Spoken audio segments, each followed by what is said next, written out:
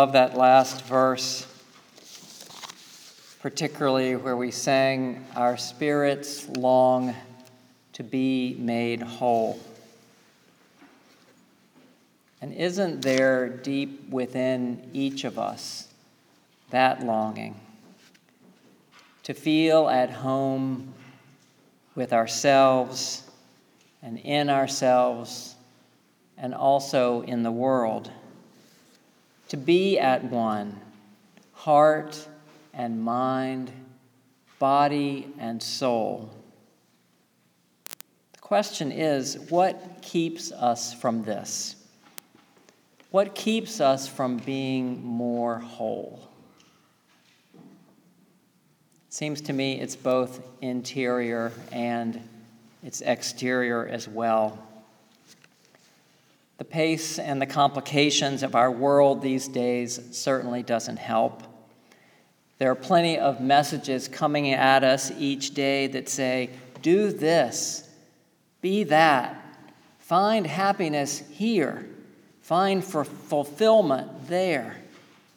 And these insistent voices can crowd out the quieter voices that remind us of our inherent worth and goodness, that we don't have to go anywhere or do anything to be in touch with that original blessing that is in us and with us. Though, if you're like me, you lose track of it at times. We don't need special knowledge or even the right answers to be in touch with that spirit that's in us and around us. As the psalm reminds us, be still and know that I am God.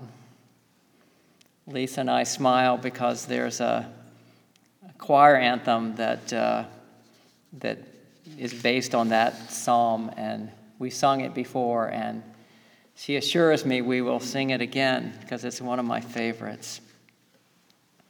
And if you want to be more whole, being still isn't a bad place to start. And out of that, I trust what comes is then doing your own work, including your own inner work, finding parts that have been lost, working to heal what has been broken, piecing together the varied parts of your life into a quilt that will comfort you and sustain you, a patchwork life that will surprise and delight you in its beauty and in its usefulness. The writer Kathleen Norris, who's one of my spiritual heroes, she tells a story. Her life tells a story that resonates with me. It's a story of coming back to church after years of thinking that she'd outgrown it. When she and her husband moved from New York City to a small town in South Dakota, the town where her grandparents had lived and where she'd spent summers as a child, Kathleen Norris started attending the Presbyterian church there, where her grandmother had been a leader and her grandfather had once been the pastor. And this unexpected coming back to church stirred up something in her. And it set her on a journey of discovery, of wondering if there was anything for her at all in this faith that she thought that she, as a poet and a modern thinking woman, had left behind. And this journey wasn't easy. She says, when I first began going to church, I was enormously self-conscious, and for a long time could not escape the feeling that I did not belong there. My alienation was such that for weeks at a time, my attempt to worship with others on Sunday morning would trigger a depression lasting for days. More than once, the pastor suggested that I give it a rest for a while. But over time, in fits and starts, Kathleen Norris says she was finally able to feel that she was part of a worshiping congregation, that this came mostly through practice. She puts it this way: I feel blessed to know from experience that it is in the act of worship, the act of saying and repeating the vocabulary of faith, that one can come to claim it at ours. It is in acts of repetition that seem senseless to the rational mind that belief comes, doubts are put to rest, religious conversion takes hold, and one feels at home in a community of faith. And yet it is not mindless at all. It is head working inseparably from heart, whole body religion. There is something in our nature, isn't there, that wants to divide and conquer, that feels the need to choose one thing or the other. Most of us, and I think our young people would point this out to us, most of us are drawn toward what is familiar and comfortable. We can get in these ruts of our own making. One of the problems in our society these days is our tendency to gather with like-minded people, to live in bubbles of folks who see the world in mostly the same way that we do. A couple Saturdays ago, we had a Board of Trustees retreat. And ahead of time, each of us took a simple personality test, a way of knowing our type according to this test, and a way of knowing each other a little better. This test revealed that we have in our midst and among our leaders this year a defender, a mediator, a counsel, a logistician, an adventurer, and 3 protagonists. So you can expect this board of yours to take care of business and at the same time to boldly go where no one has gone before.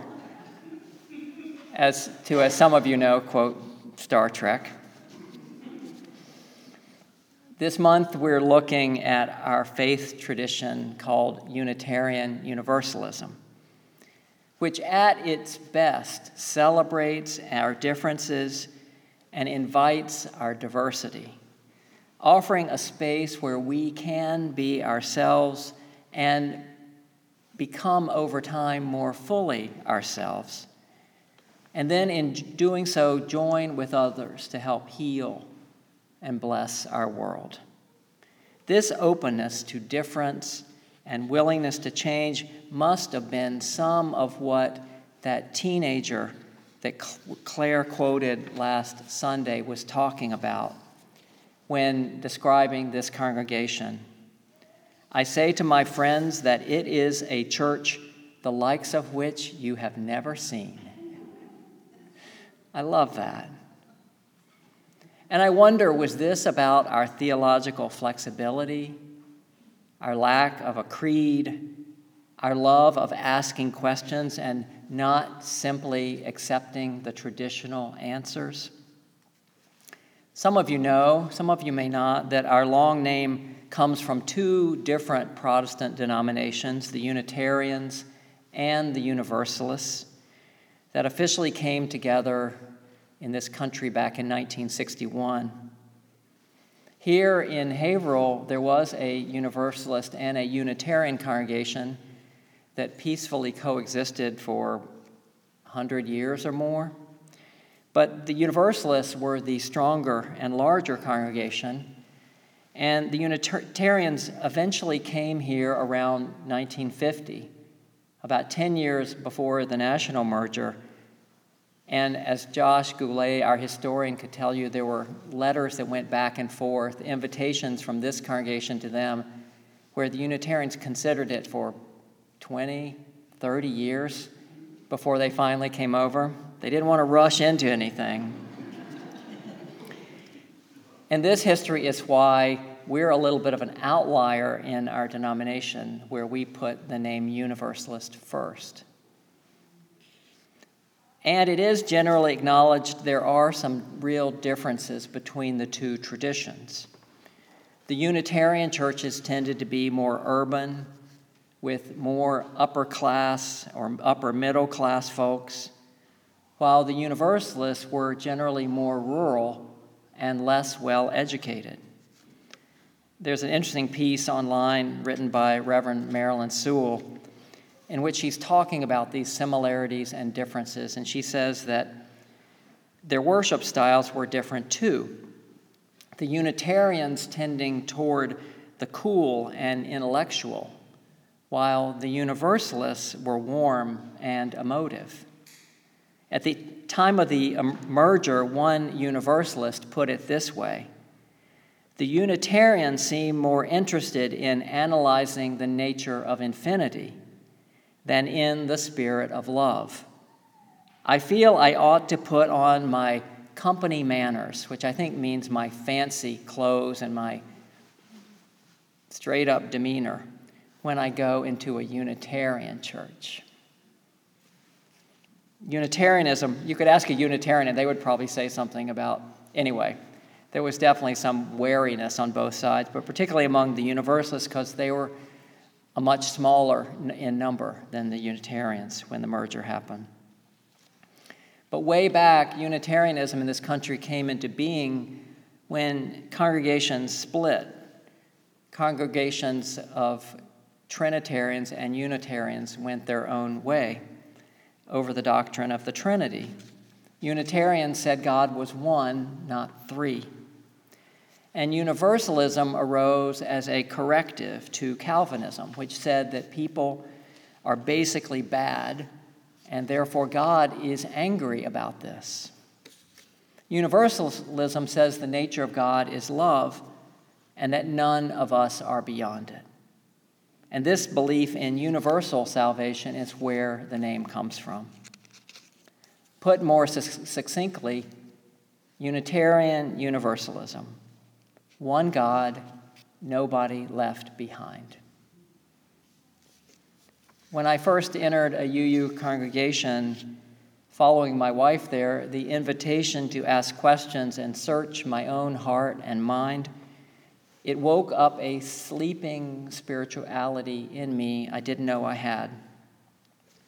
And a few years later, I heard this call to ministry that eventually led me to 3 other UU churches. All of them I see now were Unitarian. And then I came here, the first Universalist congregation I've ever known. And that I love so much. You good-hearted, down-to-earth people, with your kindness and generosity of spirit, and how good you are at feeding people, feeding one another and feeding the hungry and feeding people out in the wider world. And I wonder if you know these are all Universalist traits. You don't find this the way you are in most UU congregations you enter. And at the same time, it is also good that we have our Unitarian side, with its emphasis on thinking and questioning, its valuing of reason and learning. There's a saying about this that if you want a good discussion, go to one that's led by the Unitarians. But if you're hungry and looking for a potluck supper, go to one the Universalists are putting on. And if these kind of differences and similarities and our backgrounds pique your interest and you'd like to explore it more, then I hope you can come to one of the upcoming sessions we call UU 101, which is a great way to meet people and learn about this church and our faith tradition.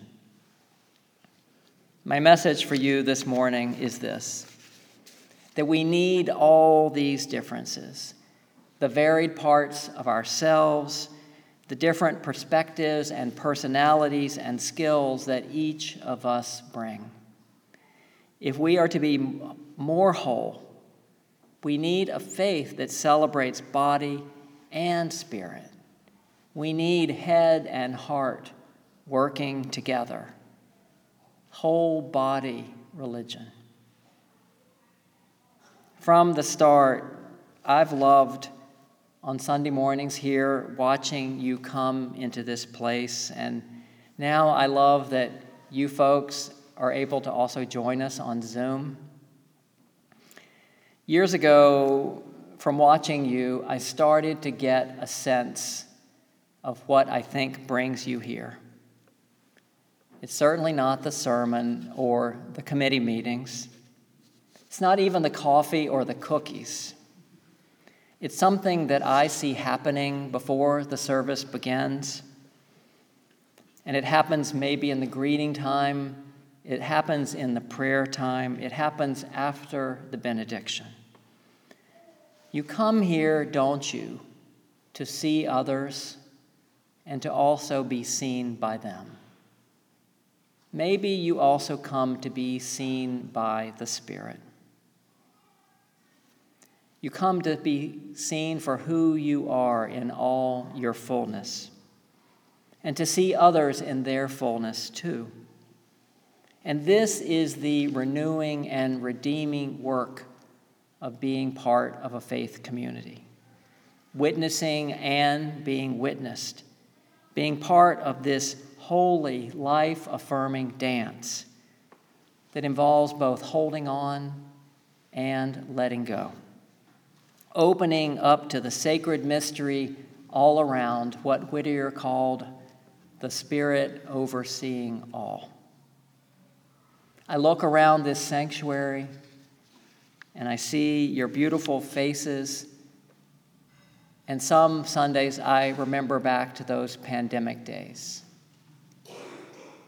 And I'm reminded of what a gift it is just to be able to gather together. I feel the holiness of what happens when we gather here, seeing and being seen, head and heart working together, whole body religion. That's what we're doing. And this is what Ada Limon so beautifully lifts up in her words we heard this morning about this reciprocity of seeing and being seen. That it's our work together, she says, to see one another, to seek and embrace these moments when we aren't divided, when we aren't disconnected, which are holy moments, aren't they? To be swallowed, she writes, by being seen, a dream, to be made whole by being not a witness, but witnessed, to be whole by being not a witness, but witnessed. Amen.